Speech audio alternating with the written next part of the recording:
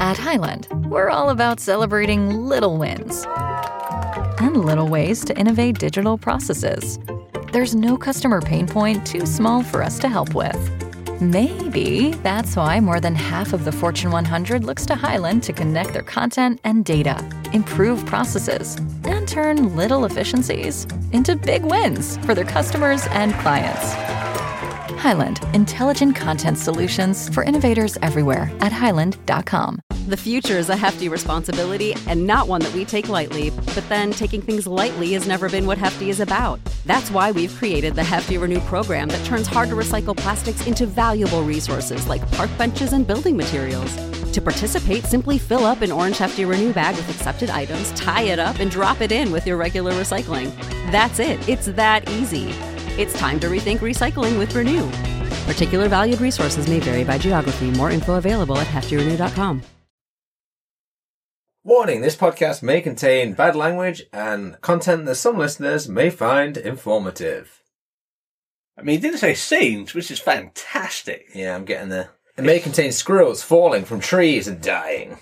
I mean, there's no squirrels referenced at all in the episode. But I see what you did. There's loads of squirrels referenced. But what happened to those squirrels? They're falling. We've been through this, man. Yeah, I feel sad. I feel like we're not doing great intros recently. I feel like you're not bringing the thunder, personally. I think that you're the one who brings all the effort to the intros, and I just sit here getting ridiculed. Oh, so your problem is that I'm not taking the piss out of you enough? Pretty much. Right. Well, you're a good...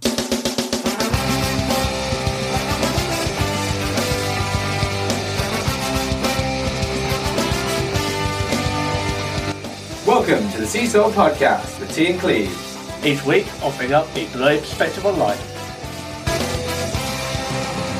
Welcome to a brand new, shiny episode right off the forecourt. Willkommen, German again. How ist Cleves? I'm fine. If anything, you should have done the welcoming Canadian. Hello, eh? Oh my god. That's why I didn't do it. It's terrible. We should just literally get straight into it. This week is going to be about the Fallen Squirrel game, The Veil. Do you want to give a quick overview of the game? The Veil, Shadow of the Crown. Is this The Last of Us Part 2 where you fucked me on that shit? It's Last of Us Part 2. You'll be right. So, The Veil, Shadow of the Crown is a game from Fallen Squirrel. This game is a visual... How do you define it? It's sort of like a visual novel? No, not at all. I would describe it as an audio-based game. There is like very minimal visuals. Yeah, That no visuals. I got mixed up, and no doubt you're going to keep this in to be a dick.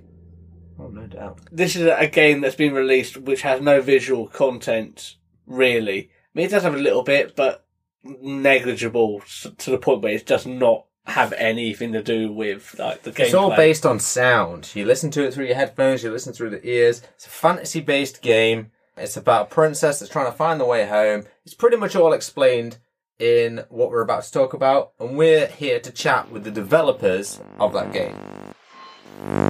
Awesome. So if you guys want to sort of introduce yourselves, like and who you are, what you do. Yeah, sure. I guess I'll start. My name's Dave Evans. I am the owner and I guess I could say founder of Falling Squirrel. It's funny when you have a company that's really one or two people. I could say, CEO, CFO, all sorts of fun stuff. And Falling Squirrel is a video game developer, and we just recently made a game, our first in-studio project, which is a audio-based adventure game, which is accessible for the blind and low vision community. And I'm Jamie Robaz, and I was the producer on this project. Fantastic. So, of course, the game you're talking about, the Veil, Shadow of the Crown, available now at all good retailers. Yeah. I played it on the Xbox Series S, I think the one I've got. I think it's on PC as well, isn't it? Yes. Yep. I've completed it, and Eric's played a huge chunk of it in secret. I set him up on it once and then said, there you go, play this. And then we've been chatting, sort of like getting our notes together before like this chat. And he's gone, oh yeah, I've done this, and this. I know, but I can't play it with you because you backseat game. I am bad for that, to be fair. Even with headphones on, he still somehow manages to get in the back seat there. Yep. You see, this is embarrassing, but I put a headphone splitter on, so I could get it as well. So I suppose my first question is, where did the concept come from? Because obviously it's quite unique. Where did the idea come from? Gosh, 5 years ago now, I wanted to start kind of a pet project that I could play with things I was particularly okay at, like narrative and voice direction, that sort of thing. And I just wanted a simple project that I could make a fairly big world and game experience with not a lot of money. That's really how it started. And within a few months of sort of figuring out what this game would be and figuring out that even though it's a bit of a trope, I wanted to have a blind protagonist as the main character in this audio only experience. I realized, this is obviously accessible for the blind community. And I wandered into the CNIB, which is the Canadian National Institute for the Blind. And lo and behold, there were a lot of people there interested in video games and this project in particular. So that's kind of where it all started. Yeah, once we started doing the market analysis to get some funding for the project, we realized that, there are a lot of similar games like this, and there's a pretty large online community that's really passionate about other audio-based games. So it was really neat to kind of see it incidentally come together as an advocacy project. I guess we didn't initially intend for it to be that way, but we're really happy with the direction that it quickly started to take. So was it that you wanted to make a sort of audio only based game and then the story came afterwards, or did you have the story in place going in and then it just kind of felt better that it was audio only? Much of the story was there from the beginning, mainly because I felt, and I have to state this so anyone listening within the blind community, there is a bit of a trope for sighted developers in particular, but anyone making a game who's doing it in all audio and thinking of trying to align the experience of the player with the fact that you can't see anything, that they immediately make the main character blind, which isn't necessarily the experience that blind gamers are looking for. But I really did start this as the novelty of playing a blind character as a sighted person is really where that started. And so the story about this princess who's sort of lost in the Barrens and has to make her way home with her own sort of cunning and ability, and then the help of others, was really the beginning of the idea. So yeah, the story kind of came first, actually. Did you write the story yourself, or how has that sort of come together? Yeah, I largely did. I do, as a writer, I do workshop material with other writers. There's, I don't think I've done a proper project unless the best idea in the game, narrative wise, doesn't come from somebody who's not me. It just always seems to happen. So I do have to give quite a bit of credit to my wife who wrote sections of the game, and some of my interns that were interested in narrative came up with some great ideas, but mostly me forming it. But I always get help, and the blind community that helped me sort of hone in on the right experience and sort of steered me away from some stuff that may not have been as good. I don't know how else to put it. Yeah, I didn't run into too many pitfalls, but they were there to help me through that. Were they quite involved then in the sort of designing of it? In the end, in particular, yes. There was a period at the very beginning where we did a lot of focus testing and we got a lot of feedback, and that was sort of a phase one that sort of aligned everything. I kind of was aware of the pitfalls. I knew that the character couldn't be defined by their disability. They had to have their own arc and trajectory, and they had to be defined by something completely outside of the experience of being blind. These were things I kind of knew going in, but that sort of solidified once I connected with the community. And then in particular at the end, during the rounds of focus testing, a huge amount of community feedback came in at a time where we could still make adjustments. And in particular, there was one game developer from Prague, from the blind community, Lukas Hansel, and he was instrumental in kind of helping me at the end, just with the UI, just everything, just little narrative tweaks and things like that. but pretty much a cast of about 100 people from the blind and low vision community were there playing multiple versions of the game. Oh yeah, at least. And I don't know what Lucas's work situation is, but if anybody listening to the podcast needs a good game developer who's really got that perspective with regards to accessibility in the blind and low vision community, that is probably the guy that you want to get in touch with.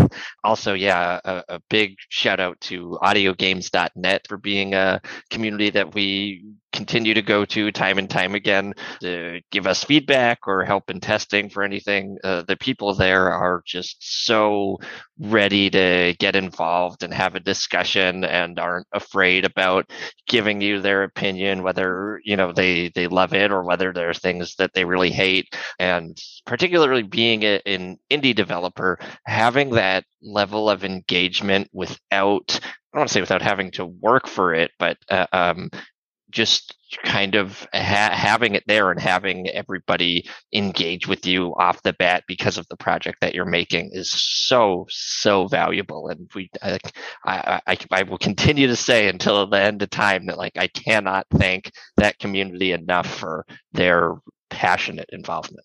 It's so refreshing to hear that you've gone out and you've reached out to these communities and they've given you feedback. I'm just curious, is there anything that was flagged to you as no, don't do that. That's a trope. That's something that we wouldn't want to see. Is there anything that sort of stands out?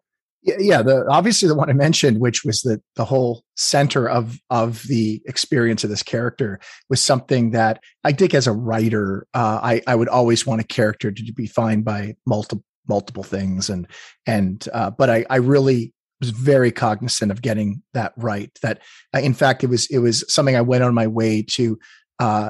Most people within blind or sighted community will forget about the main character's blindness within about 15, 20 minutes of playing the game. You get the setup, you understand what you're doing, and now you close your eyes and play an experience. I don't know if, by the way, that was your experience, but that's the intention of a lot of this. And then those moments where you do remind people about that, those were the intersections where I got a lot of comments. I'm trying to think of maybe one of the better ones was I'd made a joke about the character, your companion character says, why don't you have a look around this village? And then he corrects himself and say, have a listen around, right? It was funny because there was two sides mounting saying, oh, this is totally something somebody who would not understand the community would say. So that was the perspective of this character saying that.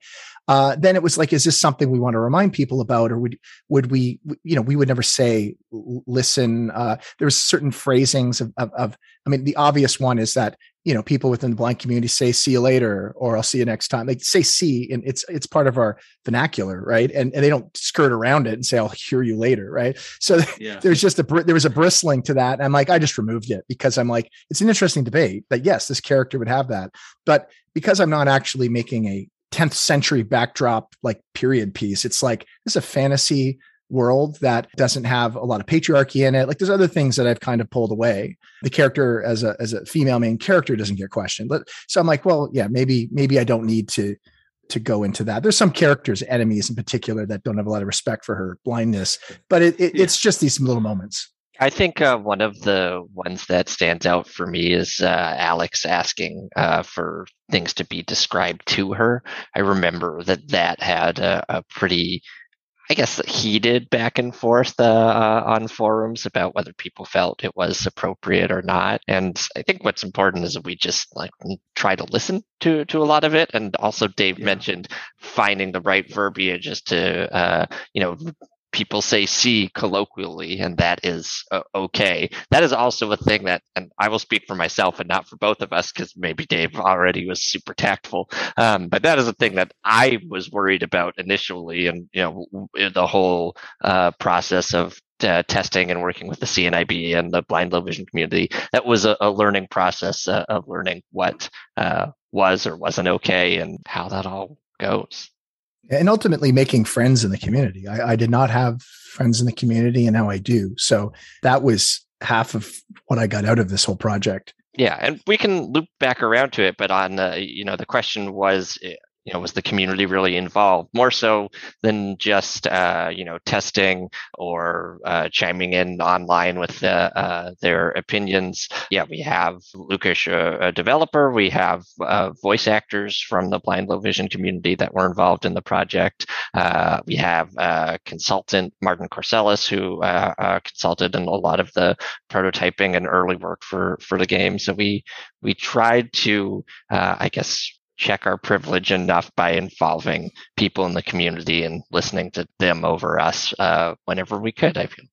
I'm going to throw my assumption out there, but I assume that both of you are not a member of that community, just from the way you've explained things. We're both cited, yes. Sort of on that, I mean, the question was going to be the same regardless. But how difficult was it to design a game sort of with no sort of visual aspect to it at all? Was that quite tough to do? Yeah, there was aspects of it that were surprisingly easy, and I thought might be, I suspected, in that this game's built in a 3D engine, and just in getting the general metrics right of this is how tall a person is, this is where their ears are placed, this is where the sound of feet happen, this is where the sword swings, this is where people talk from, and this is the size of a city square. I literally just laid stuff out in 3D space with these little rudimentary boxes and stuff, and blocked it out like I would a game that would have visuals, and then listened to it and said, oh, that sounds about right. And there's quite a bit of tweaking. And then from a playability standpoint, then we started learning little things that we'd need to adjust that would probably have some visual analog in a visual game. For example, if there's a really important beacon in say a city square, it would be likely isolated by a shaft of light, or there'd be some lighting cue, or it'd be this big obvious object that's the town hall or something, and it's a landmark. Well, we had to do that with audio. We would landmark certain sounds. We had to come up with reasonable sounds for everything you'd have to find. There's a lot of cellars that you can interact with. There's a tavern that always has music. There's a blacksmith that's always banging away. There's a monastery, and then he used the monastery bells to be a beacon. And these were elevated slightly above the din of the atmospheric crowd. And then we also placed sort of hidden secret things that kind of rewarded players for listening carefully. Things that were a bit in the background, which were not related to main quests and wouldn't result in frustration not being able to find, but they would be kind of surprises that you would find in the game. And that's really what it came down to, is just laying the stuff out, listening to it. There was quite a bit we learned in how to handle combat. A good example would be just handling the precision of attacks. I at one point thought we could have a player surrounded by enemies at various degrees of 360. And then I realized, depending on how well your head's adjusted to our specific version of binaural audio, which I guess there's a head transfer effect that changes based on your head size and ears and stuff, is that we couldn't rely. It would sound great to everybody, but the precision through which you could hear someone is 45 degrees to your right was not there. So we had to make sure people were basically to the right, the left, and in front of you, and sort of held to these slots in order to make combat fluid and playable for everybody. And there's 20 other things, I'm sure. Yeah, I mean, to interject with one or two of the 20, I think what was really interesting is, we wanted to try to get as many people using a controller to play our game as possible. We felt it was the best experience. It had force feedback as well. And a lot of people who haven't played games before, because the medium's generally visually inaccessible, are unfamiliar with the controller. So somebody's holding a controller for the first time, they can feel where the sticks are, which is what you use to aim your attacks. But what they feel is all the way to the left might be a little bit left and up. And that's, when we realized we weren't able to accommodate really, really high degrees of accuracy and had to widen out those attack zones. So those were the kinds of challenges that we didn't expect to have just because it wasn't at the front of our minds. So those were interesting things to come across. And Dave earlier mentioned head-related transfer function. HRTF is just the biological function of how your brain pinpoints the direction of a sound that you hear. And when working with binaural audio, and I think this is still probably the case for some people in the final release of the game, that if you have a character in the game that's moving from your left in front of you to your right, for some people, just based on the way that their HRTF works in relation to the game audio, they will hear that as somebody moving behind them. And there are some adjustments that can be done, and I think we did a pretty good job by the end of development to make that work for as many people as possible. But stuff like that is the kind of things that I don't think we could have predicted necessarily. We just kind of had to run into that and realize, oh, yeah, this is an issue. Let's do our best. Yeah, and trying to demo a game without any visuals, we realized we needed headphone splitters, because someone would get stuck and I'd be like, I don't know where you are. I can't see. So we would have alternate versions that we could see the 3D, what's happening in 3D. So I could at least know what was going on early on. And then eventually, once we had built the game without that 3D element, we kind of hid from the player. We'd have to put headphones on and listen to them play to know what's going on. Cool. That's literally answered pretty much my next question, which was what was the constraints of making a game like that? So I guess following on from that, how did you sort of balance the difficulty levels? When we were looking at, the community that we primarily wanted to market the game towards, there were a few subsets of players. There were people who had never played a game before. There were people who had only played audio games before, and, they liked audio games to varying degrees. And then there were people who would just really, I'm trying to think of the right idiom for working really hard, but it's failing me. But they would just work real hard at playing any game that they were really particular about, whether it was accessible or not. My favorite example of this is from Mortal Kombat. The sound design in it is really, really well done, to the point where there are a number of blind and low vision players who even play it competitively. And so people who were in that last subset of players wanted a really hard game. They played every audio game that existed. They were all too easy. They were pretty adept at video games as it is, because they have to challenge themselves more than a sighted player to just access a game, and they wanted something really hard. But we also wanted the game to be just as playable for people who had never touched a game before. So the Veil has varying difficulty levels that affect how I guess merciful combat is and how many mistakes you can make. We worked really hard to find a good balance where if you're on easy, you're going to be able to get through the game no matter what. And if you're on hard, hopefully, fingers crossed, and I'm sure if you're listening to this and you disagree, you can definitely let us know and we'll do our best to fix it for the next game. But fingers crossed, it satisfied that itch for I guess the more masochistic gamers, which I am. So I definitely remember moments in testing where I was rage quitting just from testing, and I think that's where I'm like, yeah, this might be the right place to tune it. I did that last night when fighting the baker. It was pissing me off and I had to get to bed. I think that one was harder before release too, eh? Is that right, Dave? I think so. It was actually broken. Yeah, it wasn't possible to finish at one point. It was literally, it's like, why are you shooting so many fireballs at me? Like it was brutal. But yeah, that's what I was screaming at the screen.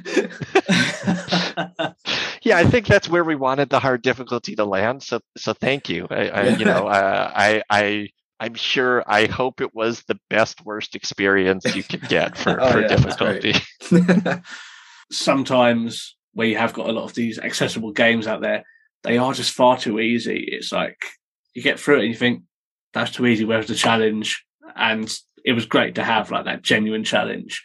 On the screen you get like the sort of lights, when you move, there is like very minimal visuals, isn't there? How did you decide on those? Basically, they're a crutch for sighted players.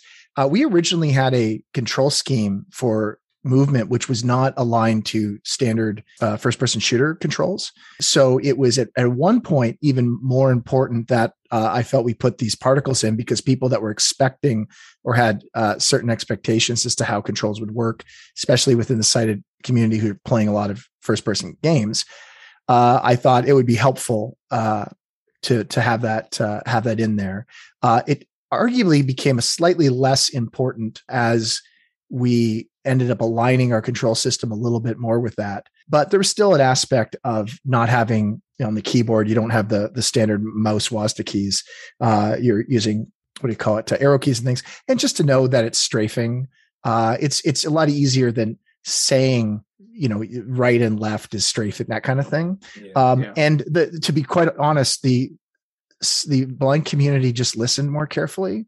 They would be so reliant in day-to-day life at listening carefully that they just seem to pick it up so much faster.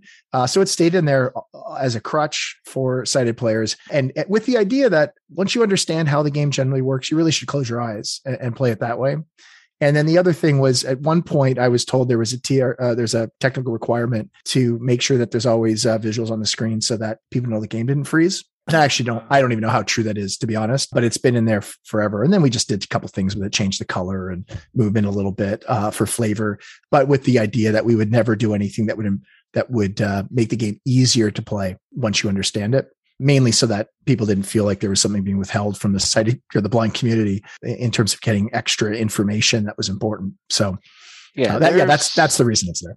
There's also a map that comes up when you're traveling. And I know that we had discussed ideas for some other things for a lot of people who have vision issues. They still can see some things or like some light. It's not just a black screen. So we had discussed having like textures if you find certain equipment or gear from enemies, and ultimately that stuff didn't make it in, but there were other minor visual, I guess, like cosmetic concessions that we had thought about. I mean, I closed my eyes when I was playing. My wife would always walk through and she'd go, "Are you playing anything? Like, why's the screensaver on?" It's like, yeah. It's like, it's not a screensaver, it's a game.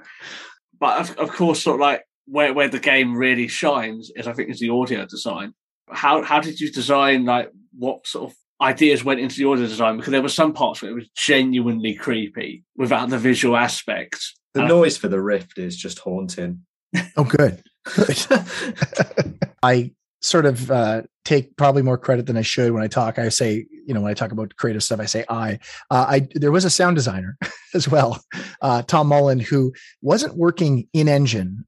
He's a film and TV person, but he basically provided most of the hero sound. So as soon as there was something, I got a really good pack of high quality medieval combat sounds. So that was just me putting things together carefully, and then some environmental packs that would have that. So that was the basis. And then anything that was important enough to be sort of a game defining element, like the rifts and the relic sounds and things like that, I threw it over the wall to Tom to design. So there was a professional sound designer creating the basic important pieces of the game, and he was also the person recording the audio for the voiceover as well. So obviously there's quite a bit of audio. So those to me were the most important things. I would say without a doubt, performance was the most important thing to me in a narrative game like this.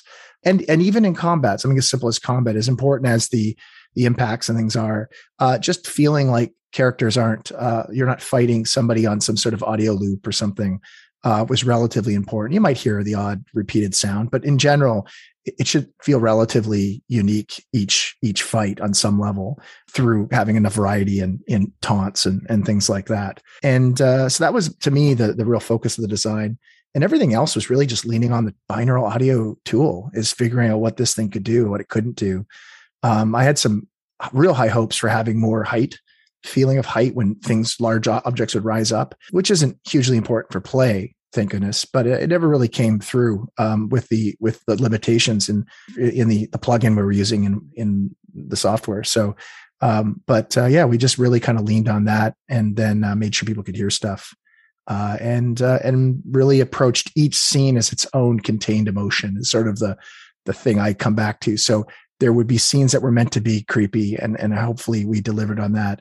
And there were scenes that were meant to be funny, and there were scenes that were meant to be just adrenaline pumping sort of things. And all the focus was make sure everything lines up with those general emotions you're supposed to have in those things, which I think is important for a game that's supposed to feel, at least aspire to feel AAA epic and in scale on some level, is to have it not be a monotone, like a journey that's just kind of consistent, like an arena fighter or something would have that very consistent feel. This was meant to change moment to moment. And there's a run-on thought, but the other thing that was relatively important was taking the basics of our combat and figuring out ways we could reinvent the scenario in a meaningful or interesting way without rewriting our entire combat engine. So it's like, where can you fight? Well, you could fight on horseback, and mechanically it'd be very similar, but we can make it feel like you're actually riding a horse, or you'd fight on a floating raft and pirates are jumping on your ship and attacking you. Those are the things we kind of went out of our way to see if we could create these scenarios in audio incredibly cheaply compared to what you'd have to do can you imagine in a full visual game, if somebody said, hey, can we add a pirate scene? And you'd be like, oh my God, water technology. And is it going to be rocking on physics? Like, there'd be all these questions that come up, and all that goes away. It's like, I found the right sounds, and really trying to exploit the intimacy of combat was probably the key to a lot of what we did in audio design, realizing that things that are far away from you have less meaning. They kind of get lost in the background. But when things get up close, combat's close, even something as simple as an interaction with an NPC, you don't have too many NPCs walk up and whisper in your ear in most games. And we just sort of exploited those things that the binaural audio did really nicely. And we're back from the interview, and I think that was really interesting, Cleves, like finding out like the development process of a game, especially one with no visual content. I mean, it's a brand new. Well, it's not brand new, but it's taking it to mass market like they have is insane. Yeah, I mean, there have been games out there that do not have any sort of visual content to them. Yeah, but they're for full-on blinkies. They're not for everyone.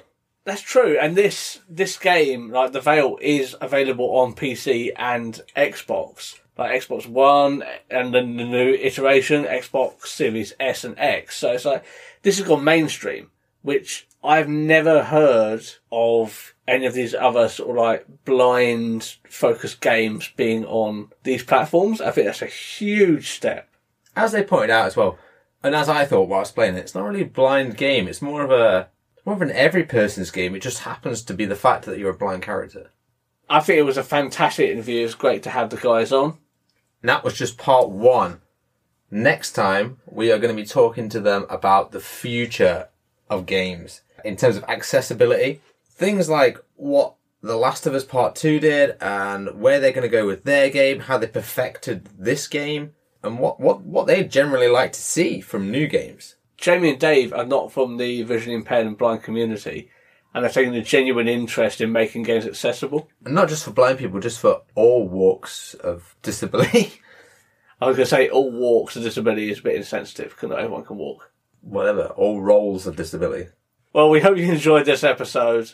We're going to have a second episode coming up next week. See you then. Adios. Thanks for listening to the Seesaw Podcast. You can find us on Facebook at Seesaw Podcast, Twitter, Seesaw Pod. You can email us at seesawpodcast@gmail.com. You can also find us on TikTok and Instagram at Seesaw Podcast or Seesaw Pod, depending on which one we would. But get us on the other places.